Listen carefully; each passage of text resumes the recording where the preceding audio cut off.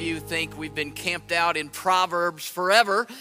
We could probably go until Thanksgiving with all the stuff that is there in the book of Proverbs. Maybe over this time, I've wet your whistle and encourage you to keep digging through the book of Proverbs. Even just, if you read one or two a day, just to remind yourself and to catch those nuggets of wisdom. And it's so practical that we can apply these things to our lives. And today we're wading into the waters of family relationships. Solomon had a lot to say to parents and to children and to husbands and wives, and he even addresses the dangers of sexual sin.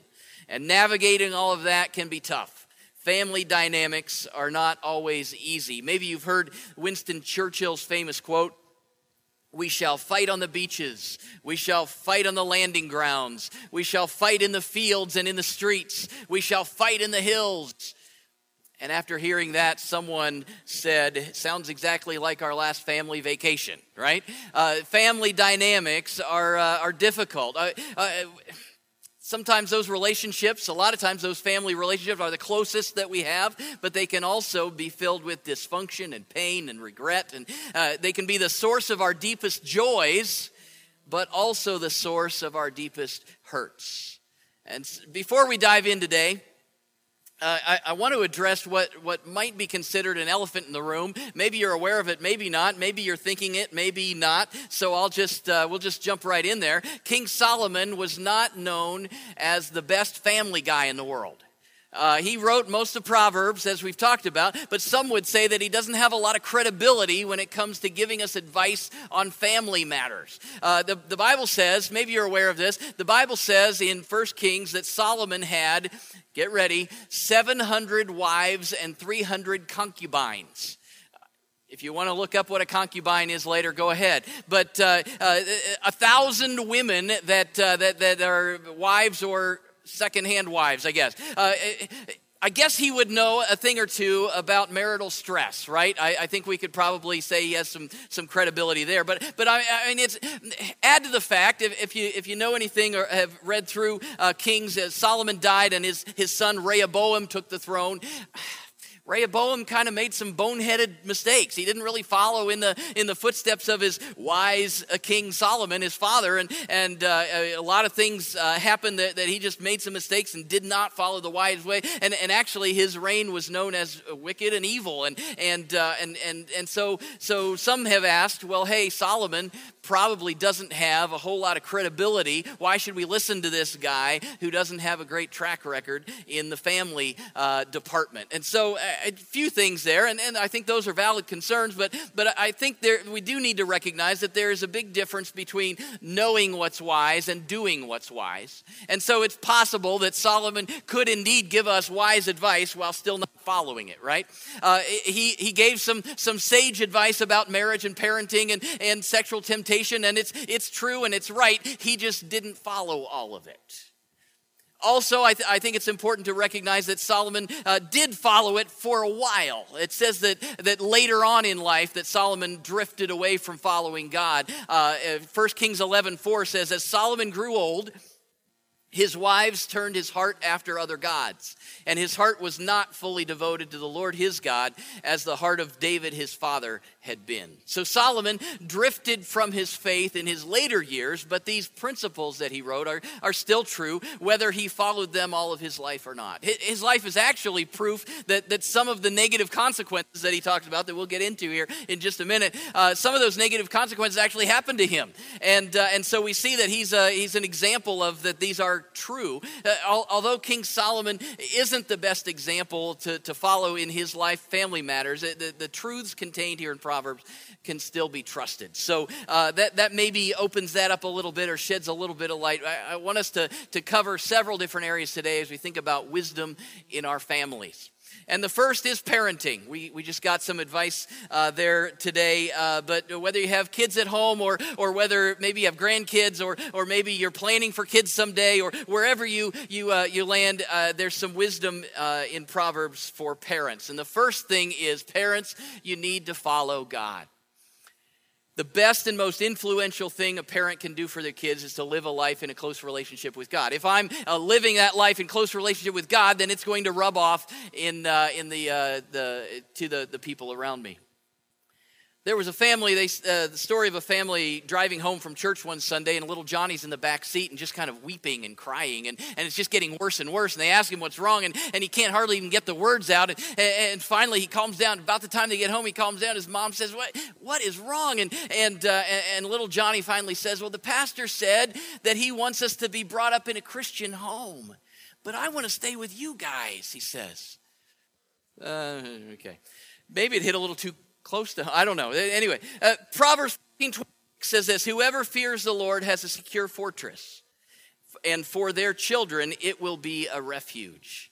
So if we fear the Lord, it will provide a refuge for our children. Proverbs 20 verse 7, "The righteous lead blameless lives. Blessed are their children after them." For 2 months now, we have been studying wise ways to live from the book of Proverbs. All of us benefit from these principles, from fearing the Lord, from developing a relationship with Him. And as we do that, it influences those around us, especially in our families. And so if we think about parents, if the parents are going all out for God, it's going to make a difference in your kids.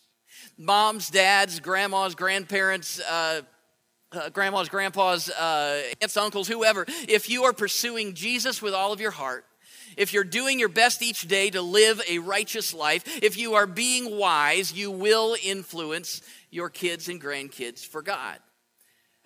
And one thing to note here is proximity is a great teacher. Now, we've all been way too close together for way too long, right, with this whole coronavirus thing. But a lot of times, families are going in opposite directions, and there's a lot less opportunity to influence. We need to be intentional about influencing by spending time together, whether those are meals together or activities together. And as we do that, our lives rub off on each other. We've got to be careful about the example that we're setting, because we are setting an example. So with that as a foundation, parents who are pursuing God also have a God-given responsibility, Proverbs says, that we are to train our children. There was a family who decided to move to the country. They bought a ranch, and they had plans to raise cattle. And they had moved, and about 6 months after they moved, setting up the ranch and all sorts of things, one of their family friends came out to visit and see how they were settling in. And the friend got there, and he said, "Well, what do you call the ranch? Everybody's got a name for their ranch. What do you call your ranch?" And the father of the family says, "Well, I wanted to call it the Flying W, and my wife wanted to name it the Susie Q Ranch." He said, "Our oldest, he wanted to call it the Bar J, and our youngest son wanted to call it the Lazy Y." And the friend said, "Well, what did you settle on?" And he said, "Well, we call it the Flying W, Susie Q, Bar J, Lazy Y Ranch." And he said, okay, but where are the cows?" And they said, "Well, we don't have any. None of them survived the branding," he said. No. I mean, that's worth the price of admission right there, don't you? I mean, come on. No, I'm just kidding. Family dynamics are hard, and everybody can't get what they want all the time. We've got to draw the line somewhere, right? And that's what Proverbs tells us to do. We've got to draw those lines. We've got to teach and train and discipline our children. It's a God-given response. Maybe a well-known proverb along these lines is Proverbs 22:6. It says in the NIV, "Start children off in the way they should go, and even when they are old, they will not turn from it." King James Version, "Train up a child in the way he should go, and when he is old, he will not depart from it." And this has long been what we might be able to call a stumbling block verse for many people, mainly because we take it as a promise from God, right? If we enforce the rules, if we make sure kids grow up in church and they know right from wrong, and then we pray for them and we guide them in the early years, it sounds like that they are guaranteed to not abandon their faith later in life, right? Or if they do stray, they're coming back because it's a promise from God. Except it's not a promise from God. Let me remind you that Proverbs is a book of wisdom literature offering principles to follow that aim us toward positive outcomes. It's not a book of promises, it's a book of principles. So Proverbs 22:6 is not promising that your children will never wander from the truth. They might. They have free choice and they could choose badly. They just have a lot better chance of following God if you teach them and train them to do so as they grow up. That's what's wise. Train up your child in the way they should go. Because if you don't train them up, they're not going to follow the ways of God. Train them up in the way they should go. And the wise thing is to do that because they will continue to follow that most likely in the days. It's not a promise, it's a principle. So we need to train them. What does that training look like?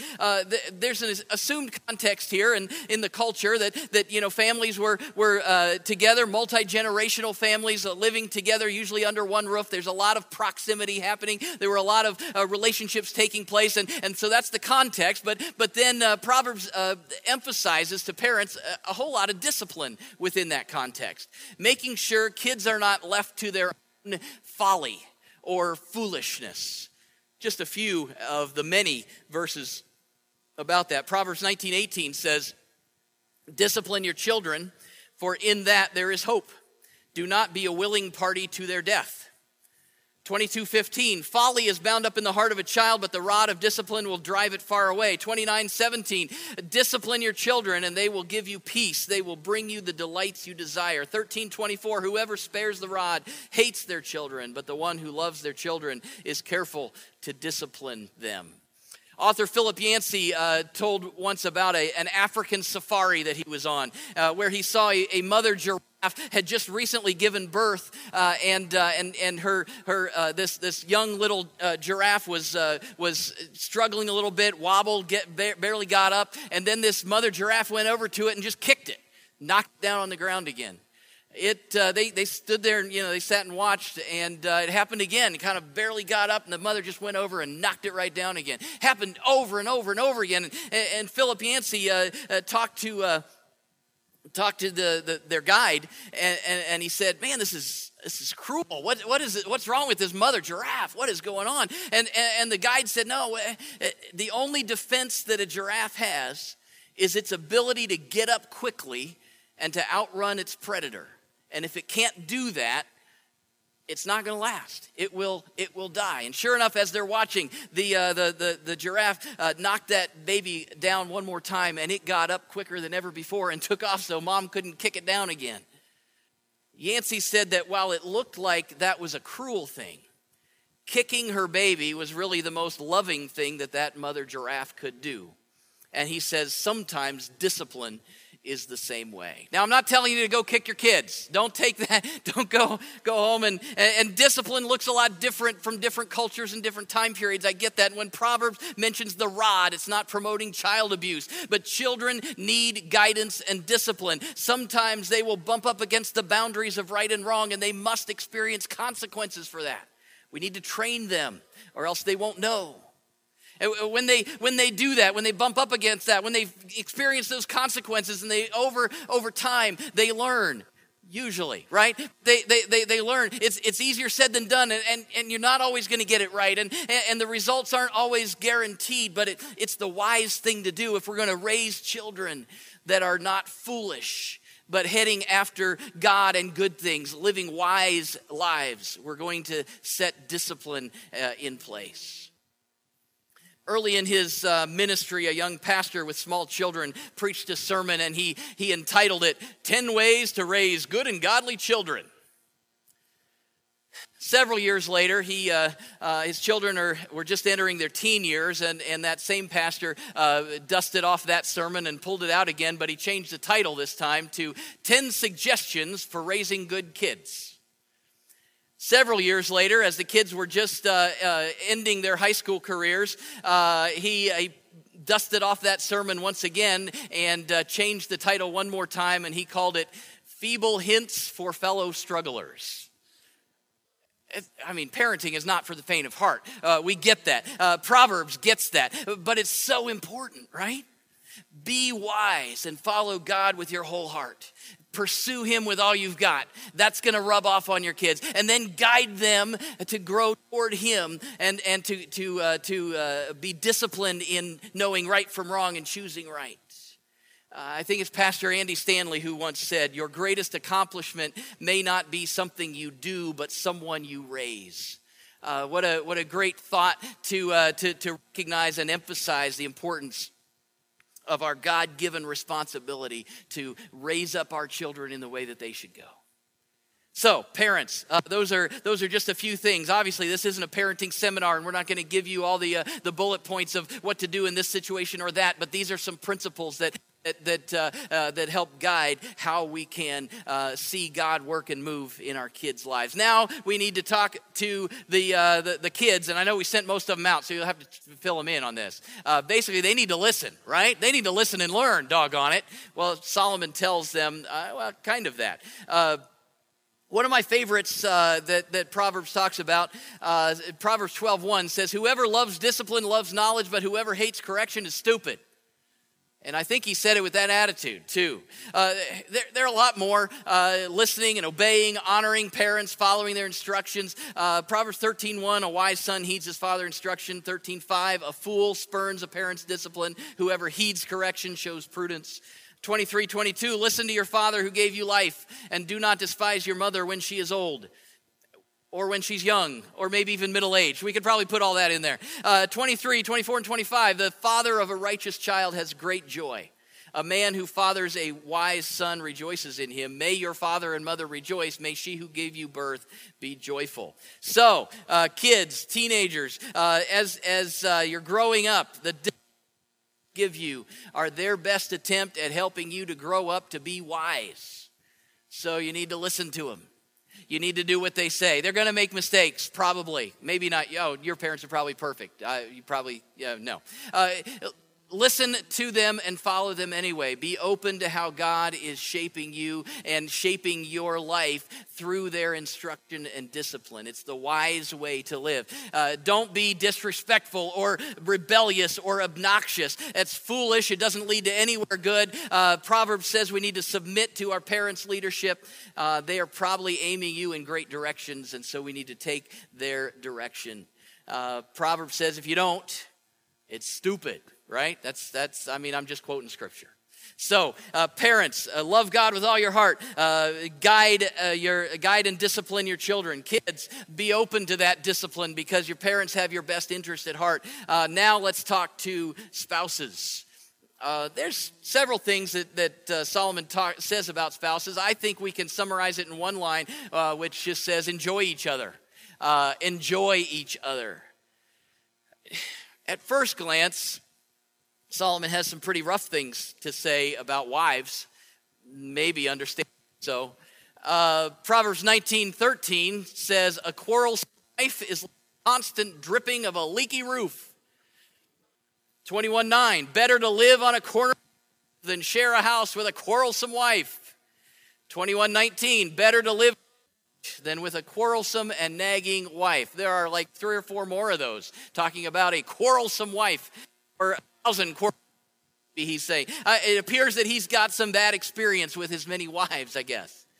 But before we condemn nagging wives, and all guys go, yeah, that's not what we're doing here. It isn't about which gender is causing the problems in a marriage. It's about the attitude here, right? The culture of the day didn't treat women very well, and Solomon is a man writing this, and so he's slanted against the female gender. But I think we're still being true to the text to say that husbands and wives, neither one of us should be quarrelsome. You could insert the word contentious or argumentative. In other words, we need to do our best to get along and not just pick fights with each other. And again, there's a lot to work out in a marriage, and these are some overarching principles, and we're not going to get into the nitty-gritty of, but what about this situation, and I don't know what to do here. But the principle is, don't be a nagging, quarrelsome spouse. Marriage is difficult, right? I've heard marriage described as it's when you agree to spend the rest of your life sleeping in a room that's too warm beside someone who's sleeping in a room that's too cold. right? We've got different perspectives, and yet we're bringing those together and uniting them. That's commendable to go ahead and compromise in that, but don't be contentious about it. Don't pick fights. Work things out. Living with someone with a bad attitude stinks. I think that's what those passages all say, that Solomon's saying. Man, it's as nerve-wracking as a drippy faucet or a leaky roof. So he says, I think Proverbs says, fix the drip. And I'm not referring to your husband there. That's not what I'm saying. Don't be committed to not being quarrelsome. Invest your time and effort in finding ways to seal up the leaks in your relationship before it rains again. Do your best to work things out to get along. One of those overarching principles of marriage. And in fact, Proverbs does tell us that we should enjoy marriage, that it's a good thing. Proverbs 18:22, he who finds a wife finds what is good and receives favor from the Lord. Most of Proverbs 31 touts the marriage or the merits of a wife of noble character. That's the passage that all the churches quote on Mother's Day, right? And all the mothers feel like they don't measure up to it, right? But it's all about this woman who needs to be honored and uplifted and blessed and praised, and so the goal is to be that kind of spouse. Proverbs chapter 5 even gets a little racy. This is a PG-13 version, so if you're not 13 yet, cover your ears. But I'm just quoting scripture, 5:18 and 19. May your fountain be blessed, and may you rejoice in the wife of your youth. A loving doe, a graceful deer, may her breast satisfy you always. May you be ever intoxicated with her love. Again, that's speaking from the male perspective, but I think you get the point. Enjoy each other. Proverbs doesn't have a lot to say specifically on this is what you do here and this is what you do there. But if each spouse is following the principle, of course, we've spent eight weeks already talking about all these. If we're following these wise things, if we're not getting angry, but we're working things out, if we're following God with all of our heart, if we're trusting Him and following His, if we're applying all of these principles to our lives, then we're becoming more wise and righteous, and it will do wonders for your relationship in your marriage. And one thing that Solomon does spend a lot of time on, which affects marriages or preparation for marriage, and that is avoiding sexual sin. And so we can't just skirt around that issue. Most of chapters 5, 6, and 7 deal with that. We don't have time to read it all, but just a sampling, first from chapter 5, beginning in verse 3. The lips of the adulterous woman drip honey, and her speech is smoother than oil. But in the end, she's bitter as gall and sharp as a double-edged sword. Her feet go down to death. Her steps lead straight to the grave. She gives no thought to the way of life. Her paths wander aimlessly, but she does not know it. Verse 20 in chapter 5. Why, my son, be intoxicated with another man's wife? Why embrace the bosom of a wayward woman? For your ways are in full view of the Lord, and He examines your past. Chapter 6, verse 25, do not lust in your heart after her beauty, or let her captivate you with her eyes. 32, a man who commits adultery has no sense. Whoever does so destroys himself. It appears that sexual temptation was quite an issue in Solomon's day. I don't think it's gotten better over time. Solomon didn't even have Netflix or the internet, and yet it's quite an issue here. And I'm sure that if Proverbs was written today, it would have addressed these issues of adultery and those types of things, but also would have specifically addressed the issue of pornography. It's prolific, and it seems to only be getting worse. The statistics that I see day after day, year after year, things that used to be hidden inside the pages of a paper magazine are now joked about on family sitcoms.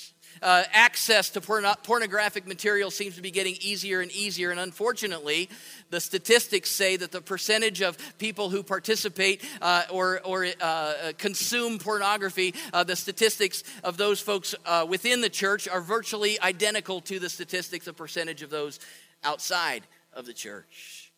Sexual relationships are intended within the context of a committed marriage relationship between a husband and a wife. It's impossible to have a committed relationship with an image on a screen. Getting our sexual desires met in that way diminishes the depth of love and respect that God has designed for marriage. And we begin to see people as objects. And we get our desires met by these screens instead of recognizing people as created in the image of God. And we turn our backs on the deep relationships that we could have. And instead, it changes our outlook on these relationships and just keeps them shallow. Sexual temptation, in no matter what it plays out as, is deceptively. It looks great. But that's deceptive. In reality, it's not worth it. We read in Proverbs 5:3 that the lips of an adulterous woman look sweet. They're dripping with honey. That her words seem smooth as oil. But then verse 4 says, you know what? It's not sweet. It's bitter as gall. It's not smooth. It's sharp as a two-edged sword. The forbidden sexual experience sounds fun and enticing, but Proverbs 9 and 10 talk about the disgrace that comes, the loss of dignity, the loss of wealth, the misery that awaits. And several places within these passages talks about the final reality that happens, the results that happen when sexual sin plays out, and they describe that as pain and ultimately death. Sexual sin destroys lives. Marriages, families, careers, all thrown away for a few moments of pleasure. So Proverbs says, in essence, if we're going to boil it all down, don't dabble.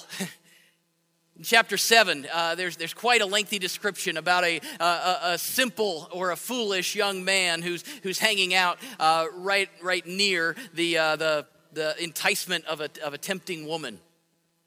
If you read that, you'll see that she kind of pulls out all the stops in order to draw this young man in by her persuasive words. And after describing that whole scene, Solomon gives this instruction in verse 25. Do not let your heart turn to her ways or stray into her paths. In chapter 5, he says it this way. Keep to a path far from her. Do not go near the door of her house. Sexual temptation, Proverbs says, is nothing to be trifled with. So the wisest thing to do is to not go near it. We have to ask ourselves, well, what safeguards have I put in place to guard against the pull of sexual sin in my life? Do you have filters on your computers and devices? Does your spouse know your passwords? Do you have someone that you're accountable to in this area who has permission to ask you hard questions? Are you careful not to put yourself in compromising situations? What are you doing to intentionally not go near the door of her house or stray from her paths? Or his. This is written by a man instructing men, but we can see it applies to both genders. In addition to intentionally avoiding tempting situations, Solomon says that pursuing the wisdom he's laying out is actually a huge safeguard. If we're pursuing God with all we've got, then these temptations will get less and less. 7:1-5, he says, my son, keep my words and store up my commands within you. Keep my commands and you will live. Guard my teachings as the apple of your eye. Bind them on your fingers. Write them on the tablet of your heart. Say to wisdom, you are my sister, and to insight, you are my relative. They will keep you from the adulterous woman, from the wayward woman and her seductive words. So basically he's saying, all of Proverbs, I wrote this book, Proverbs 31 chapters here. Do this stuff. And it'll keep you away from the adulterous woman or these tempting situations. If you find yourself struggling in those areas, Proverbs says fight against it. Sexual sin can cause so much damage. So we need to do things like pray about it, right? We need to seek wise counsel and accountability. We can't hide it. As with any sin, we can't hide it, but it's got to come to light. And when it comes to light, it can be dealt with. We need to set up safeguards that will keep us away from those opportunities. Well, that's a whole lot of stuff. It turns out that Proverbs has a lot to say about family relationships, right? He says we need to love God, especially parents. Love God with all you've got. Pursue Him in everything. Live wise lives, and it's gonna rub off. He says, parents, we need to discipline our children. We've got a God-given responsibility to do that. Kids, it says, listen to and learn from your parents. He tells spouses to enjoy each other. Don't be quarrelsome and fight, but enjoy each other. And then he says, guard against sexual sin. All of those things, again, are kind of these bigger principles that are kind of overarching our family relationships. There's a whole lot of details in how all that plays out, but we need to know these principles and live by them, and then do what it takes to get there. As I've said multiple times, Proverbs is this practical book, and maybe it seems like when we go through sermons like this, well, we just got tips and pointers and all that. It doesn't feel all that spiritual. If our spiritual lives are not practical, if we don't have these practical handles on it, then it's very difficult to live out. And so I think sometimes we've got to spend our time in books like Proverbs to say, wow, this is stuff where the rubber meets the road. Tomorrow I can do this because it will get me where God wants me to go. Will you stand with me? Let's pray as we prepare to go out and live this out in our families this week. Father God, I pray for these, your people. I pray that we can be wise in what we do and how we live, even within the confines of our family relationships. Lord, there's so many different family dynamics represented just right here in this room. So many different setups, and yet you desire us to honor you and to please you in our relationships with each other, especially in our homes. I pray that you'll guide us to make the wise choices day in and day out that will lead to wise outcomes. I pray that you'll help us to put the practical steps in place to keep us away from foolishness and to help us to grow more like you. Lord, we love you. We thank you for your word and how it applies to our lives. And I pray that as you go with us this week, that you will guide us in ways where we can love people to life, to that abundant life with you. In Jesus' name we pray. Amen.